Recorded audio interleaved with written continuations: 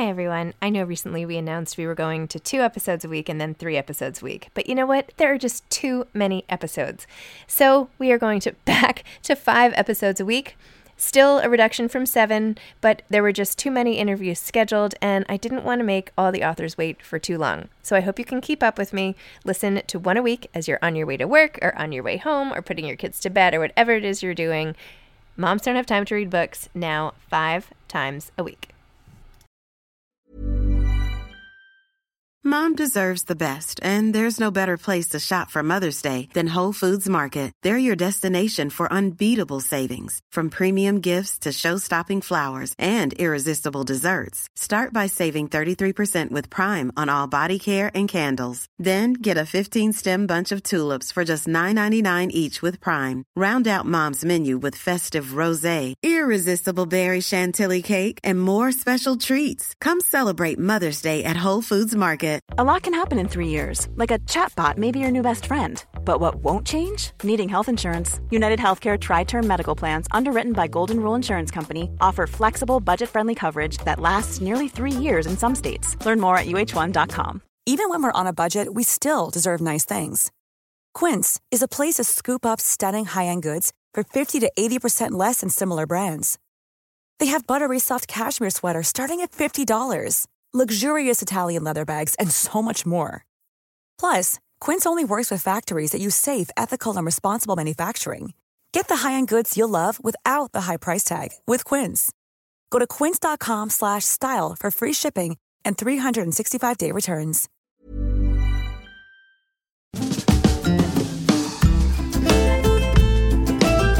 Welcome to Moms Don't Have Time to Read Books with Zibby. I'm the host, Zibby Owens. I am an author. My latest is Blank, pub date March 1st, a novel. I'm also a podcaster, obviously, a publisher, a bookstore owner, and so much more. If you love books, you're in the right place. In fact, we call it the Zibbyverse, or really, the LA Times called it the Zibbyverse, and we're going with it. Go to zibbyowens.com to learn more and follow me on Instagram at zibbyowens. Donna Hemans is the author of The House of Plain Truth, a novel. This is one of our Zibby books. I met Donna when she came on my podcast. Actually, that's not even true. I met Donna at a lunch, a media lunch for Red Hen Press, which is where her previous book was published. I went down somewhere in like the 20s or something for a lunch in this dark boardroom type library-ish room. With about 10 other people. And I met her there and was just enchanted by her and loved the beauty of her writing in Tea by the Sea. I had her on my podcast for that book. And when we got the submission for her next book, I was like, oh my gosh, I love Donna. So we read it. It's gone through a lot of changes and it is absolutely beautiful. If you haven't read it yet, you must pick this book up. It was included in the Roots Most Anticipated Books by Black Authors for 2024, among other roundups, and has gotten attention from Oprah Daily and others. It's called The House of Plain Truth, and the cover was designed by our own Grassa Tito. Donna Hemans is the author of 2 previous novels, River Woman and Tea by the Sea, which won the Lignum Vitae Una Marson Award. Her short fiction and essays have appeared in Electric Literature, Ms. Magazine, and Crab Orchard Review, among others. She is also the owner of DC Writers Room, a co-working studio for writers based in Washington, D.C. Born in Jamaica, she lives in Maryland and received her undergraduate degree in English and Media Studies from Fordham University and an MFA from American University. Welcome, Donna. Thank you so much for coming back on Moms Don't Have Time to Read Books. Last time you were here for Tea by the Sea, like 100 years ago, and now you're back as a Zibby Books author for The House of Plain Truth. Welcome. Sure. Thanks for having me. Of course. I never would have imagined back when we first met at that, what was it, Red Hen Luncheon or something? Is that what it, and then... Right. Yeah, it was a luncheon. Yeah. And I was like, wow, she is such a good writer. This is amazing. And like, life has just unfolded in such a bizarre way. I had no plans to be a publisher. And here we are together. It's great. Anyway, tell listeners, please, what The House of Plain Truth is about. So The House of Plain Truth is a story about family secrets, which are triggered when Pearline decides to go back to Jamaica to help take care of her sick father. And as he is on his deathbed, he asks her 2 things, one of which is to find her siblings who had been left behind in Cuba 60 years earlier. And the second is to be his memory. And so Pearline has to figure out how those two things are connected. Interesting. So, Donna, how did you come up with the idea for this book? And I know it has shifted a bit since we first read it and all that, but when you first came up with the characters and the ideas and everything, what were you going for? What drove this whole process? So, I didn't really know. There's a lot of Jamaicans who went to Cuba in the, between 1900 and 1930, somewhere in that time frame. And my grandparents were among those who went to Cuba. But, as a child, I knew that they had lived in Cuba, that some of my uncles and aunts were born in Cuba before they came back to Jamaica. But I didn't know anything at all about the story, exactly why my grandparents went, what their experiences were like in Cuba, and what made them decide to come back to Jamaica. So that's where this whole idea started. My grandparents died, my grandmother when I was 16 and my grandfather when I was about 19 or 20. And so by the time I was, of that age where I was really looking at and looking for family stories in a way that was much more than just sitting around and talking, but getting that deeper connection and meaning, my grandparents were long gone. So I couldn't ask the questions that I would have asked as a, 20, 30-year-old. And so I wanted to, in some ways, give them a story, or at least to basically understand what their experience was like. So that, really drove this book. And then the second part of it was that my grandmother, I had heard, had a brother who went to Cuba and just never came back to Jamaica. And so I, was just trying to understand what would that really be like to just no longer have that connection with a relative who, just, for all intents and purposes, just disappeared. So, there was a lot of that came out in this book and in Pearline's story. Interesting. So did you end up uncovering any more about your own family and any potential family lines in Cuba? Not really the family lines in Cuba, no, but I have got bits more. I think once, I start asking and probing, I get a little bit more information from my uncles and my father, but not much, nothing concrete because, I think they were young. And I think there's so much that I think older generations just simply either didn't talk about and didn't give like all the details that, I would certainly ask or want to ask about today. Well, it's interesting that it came from your grandparents. And then Pearline is a grandmother herself in this book and has to wrestle with her born family, family of origin with her own children and grandchildren in the present day. And who, as part of this whole sandwich generation, I hate that term, but I don't know what else to say. When you have parents and kids and grandkids and you're trying to care for everybody, Pearline does something which I thought was amazing, where she's like, you know what, I'm going to go to Jamaica and you guys will be fine, but I have to see my dad one last time. So tell me about that and that decision and where that all came from and what it feels like to be in that spot. Maybe two different things or maybe even more. But I think part of it is that, so many immigrants from the Caribbean and probably from everywhere else move to America or wherever they go with the idea that they're going to work and they're going to go back and then have this lovely life in their home country. And I think that one of the things I've certainly seen, with my uncles and aunts who have lived here for, I don't know, 50 years or however long, is that there is no going back for them. Mm-hmm. Their friends have all moved on. There's nobody in their, hometowns, where would they go? What would they do? And so most people just simply don't. I shouldn't say most. A good number of people who wanted to go back just never end up going back. So I think that was the first part of it, that I wanted to write about somebody who went back home. And I think to a lot of the stories that we read about migration, it's usually the other way. It's the person coming to America as opposed to the person going back home. Mm-hmm. And, I wanted to, look at that story in a somewhat of a different light. So I think, what was interesting, though, is that this part of it, this business about going back came about, around 2016. And I was just writing something about a woman who went back to Jamaica. And, I had no idea who this person was. But as I was writing it, I said, this feels like Pearline. This feels like this woman in this book I had been trying to write about for, I don't know, 10, 15 years at that point, and I had set the book aside.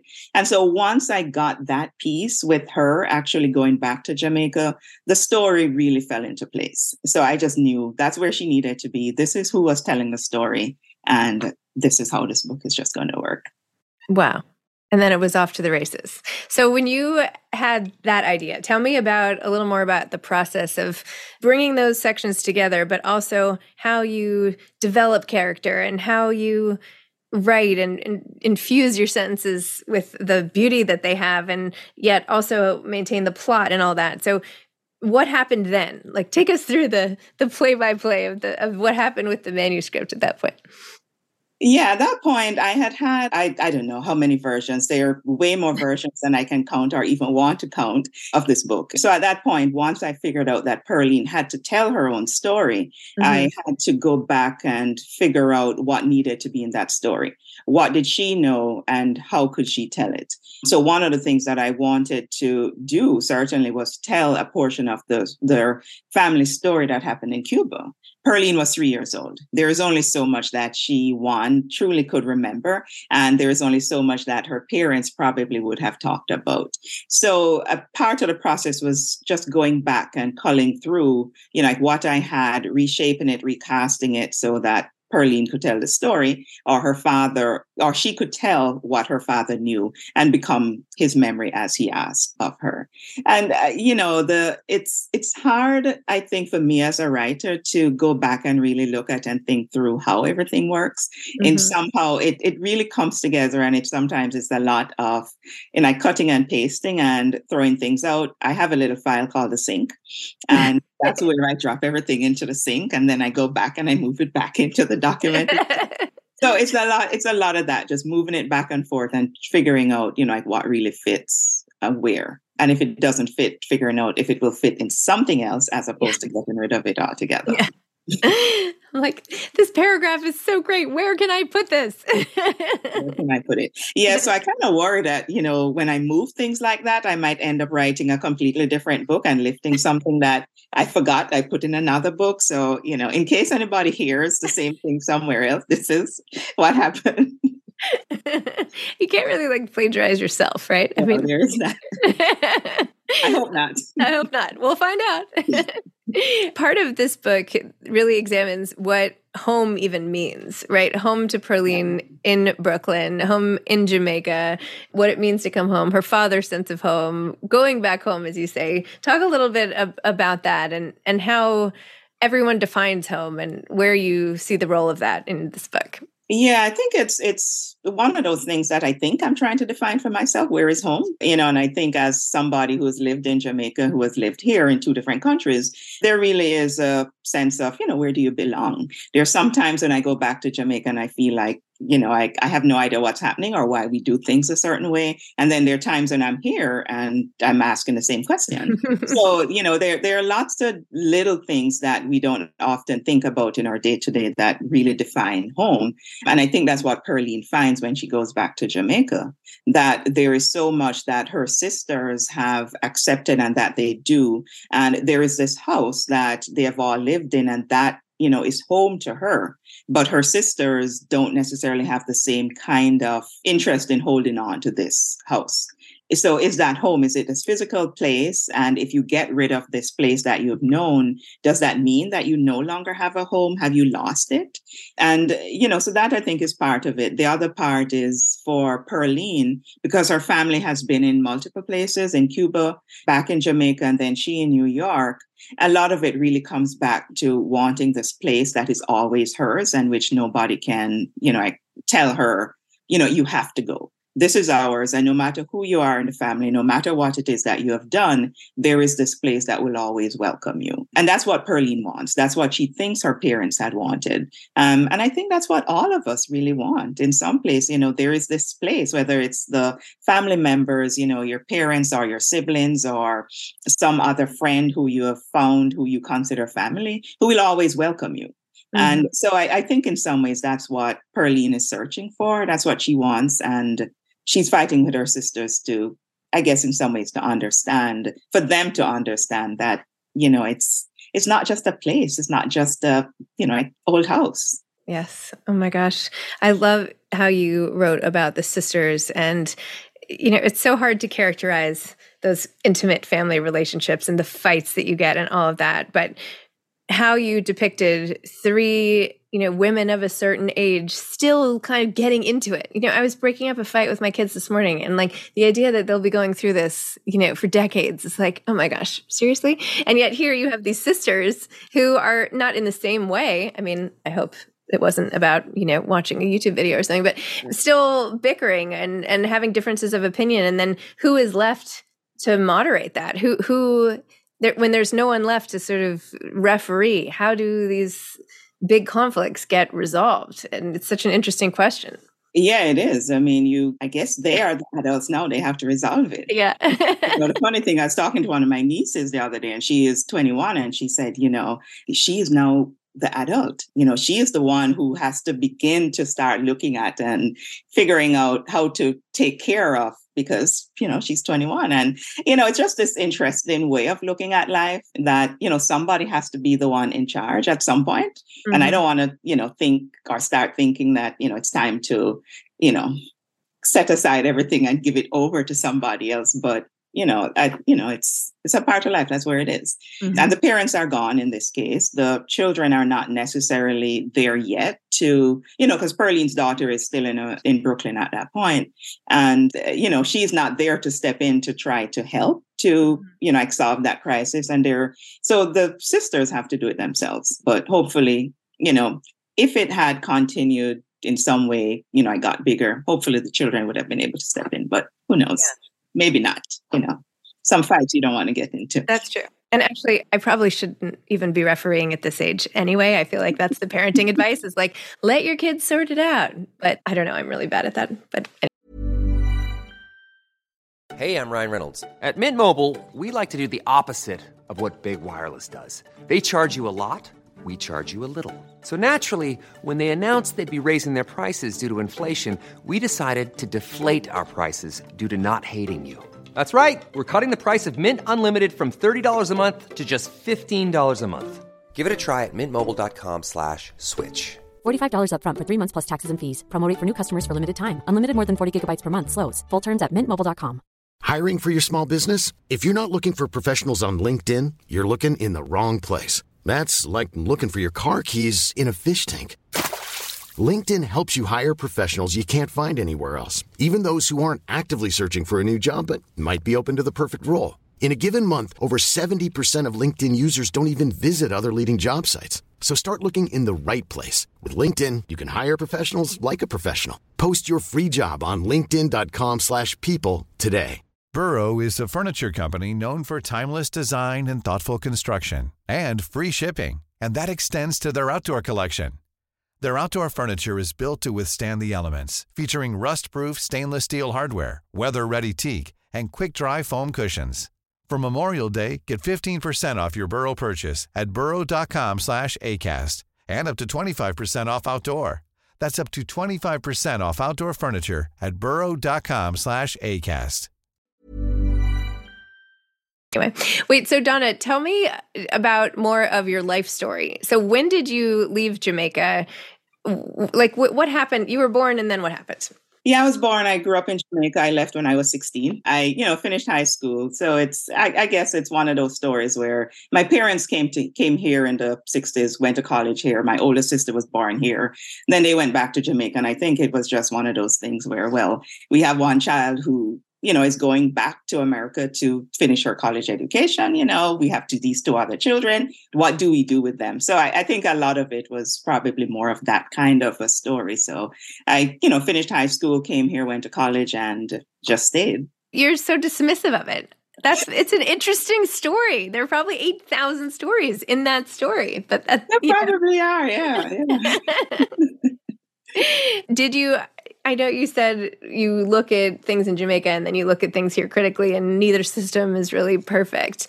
How did you feel then? Do you feel much more of a sense of belonging to either place now? Did you feel like you belonged to Jamaica when you lived in Jamaica, when your family had been in the United States? Like, just how has that shifted over time for you? I think it fluctuates. There are times, when I'm in Jamaica, I feel like this is exactly where I need to be and where I belong. Mm-hmm. And then I, maybe go to the bank and try to do some business. And I realize okay, there are ways to do things better. And, then I come back here and, everything feels like, okay, this is where I need to be. So it depends. It depends on where I am and what it is that I need. But I think what I have decided or have figured out is that wherever I am at that moment is where I need to be. I don't know that I have any other answer for that or any other way to. No, that's perfect because that's like the whole Zen goal, isn't it? Like be where your feet are and all that. So you've there you go. You already crushed it. Without even knowing it. Without even knowing it. Yeah. Zen Master Donna. When did writing come into the picture? I think it was always there in some ways. I started writing. I know definitely in high school, I, would enter any competition that they had, any writing competition. And then in undergrad, I had this grand idea that I was going to be a lawyer and I was going to go out and save all the people who needed to be saved from, everybody else. And so, that was a plan. So I went in, thinking, all right, let me just major in English because that's a good foundation for this law career I was going to have. And took a creative writing class, added journalism as my dual major and started, took a creative writing class and I liked it.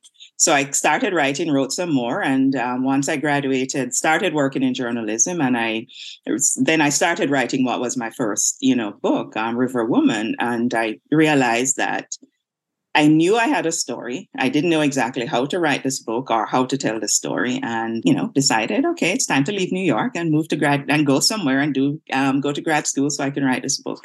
So that is pretty much how I started writing, how I got here. Not everybody who realizes they have a story decides to go to grad school, right? That's a conscious, obviously, choice. So why did you decide to do it? And did you feel like you learned certain things there that have really helped you? Or was it the community or was it a little of everything? I think it's a little of everything, the community mostly, but, because I was around journalists and, they were interested in a completely different kind of story, which, while it served its purposes, it was not what I wanted to do or needed in order to write this novel. But I think the thing that I got most out of a creative writing program was not so much about learning how to write, but more about learning how to read, because I had to be able to step away from the book, read it, understand it, but step away from it or pull myself away from it in order to revise it. And I think that you need to be able to read and read critically or read in a different way. Because I think, in high school and stuff, when you read literature, they're, talking about theme and, what did the writer mean and, all of that sort of stuff. But it doesn't necessarily help you when you're trying to write, because if you are thinking too much about theme, you're not thinking about plot, you're not thinking about your characters. And so I think I needed that graduate program to be able to read other people's work. And by doing that, figure out and understand how to read my own work critically. So, I think without that experience, I don't know where I would be. I'm sure I would be writing still, but, I don't know that I would be here in this place. On the Zoom right now. Yeah, on Zoom. Who knows? I might be, I don't know. I've gone on and become a lawyer. I don't know. For listeners who aren't familiar with your previous works, can you talk about The River Woman and Tea by the Sea? So River Woman is set in Jamaica, and it's about a woman who is about to migrate and her son drowns. And so it really is about how she and the community deal with the death of this child. And I've been trying to not kill people in the books that I write, but, that hasn't happened yet. And Tea by the Sea is about a young woman whose child is taken from her at birth. And she spent 17 years looking for her daughter. We know at the outset of the story that the father has taken the child. So it really is just her trying to find the father and trying to understand, one, why he took her child. And, I hope, and her hope is to develop a relationship with her daughter. Have you read The Leftover Woman by Jean Kwok? Just came out recently. But no, I haven't. It's, different, but similar themes, the search for family and giving up a child and all that. Anyway, you might like it. Okay. I look for it. Your book recommendation of the day. There you go. Are you working on anything now? I am. One of the benefits of, I guess, having all these projects that you set aside is that I can always go back in and pull one out of the drawer and work on it. So the book I'm working on now is another one. It's actually the second book I started writing. And, for some reason, just couldn't quite figure out how to tell the story as well as I wanted to tell it. And now I think I have finally figured it out. So I am hoping to finish it up soon. Oh, exciting. Well, better that you take it out of the drawer, I think, than taking it out of the sink, right? Is that better? Well, but I like both. I mean, the drawer is where the stories that are fully formed go. The sink is the bits and pieces that don't quite work, From the drawer in the sink could be like a blog or something. Do you know what I mean? Just like, yeah, it could be, yeah. It would be fun to do like some sort of Twitter account where people just put sentences that they haven't found a place for, but that are great sentences. Yeah, actually. Yeah, that's a great sentence. Yeah. What a fabulous first line of a novel. I don't know. I can't use this. What about you? Yeah, exactly. Yeah, sure, take it. Well, what do you like to read in your spare time? Well, lately I've been reading just a lot of Caribbean fiction, because I have embarked on a project to fully, try to understand a little bit more about Caribbean literature. And, it has been fun. So the last book I read was the Book of Lost Saint, and I can't remember the name of the author right now because I don't remember names, but really, it was a really interesting book. And, I highly recommend it. It's, he pulled in a lot of, like ghosts and, in order to pull together a modern day story with a story about what happened during the Cuban Revolution. So it was, really fascinating and interesting book. Wow, amazing. What advice do you have for aspiring authors? I would say to read and read and read and read a lot, and also to not give up on your stories. There are times, yes, when you may have to set something aside, but I think coming back to it when you're either in a different place or you have really been able to look at and think about it in a different way can be helpful. I think it helps. I have heard a lot of people say, oh no, that's dead. I will never look at it again. But I think sometimes you can take that time, step away from it, and still find the beauty in it and figure out how to retell the story in a way that works. I love it.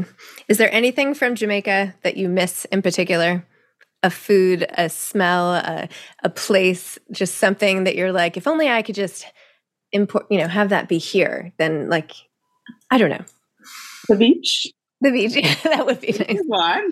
But yeah, I mean, we call them Otaheite apples, and I can't remember, there's another name for it, but it's a little red apple with a, like fully white inside, and it's just absolutely delicious. And the last few times I went, it was out of season, so I haven't had any.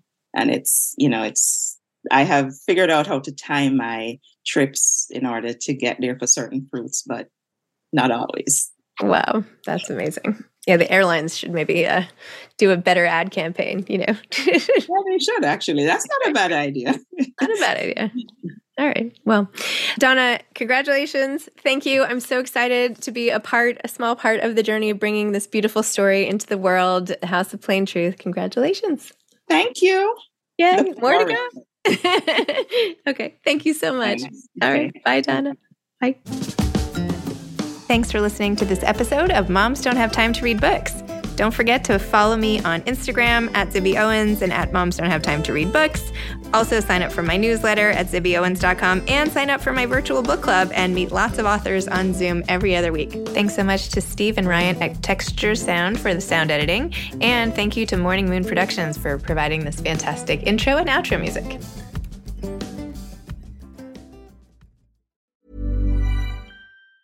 Mom deserves the best, and there's no better place to shop for Mother's Day than Whole Foods Market. They're your destination for unbeatable savings, from premium gifts to show-stopping flowers and irresistible desserts. Start by saving 33% with Prime on all body care and candles. Then get a 15-stem bunch of tulips for just $9.99 each with Prime. Round out Mom's menu with festive rosé, irresistible berry chantilly cake, and more special treats. Come celebrate Mother's Day at Whole Foods Market. Planning for your next trip?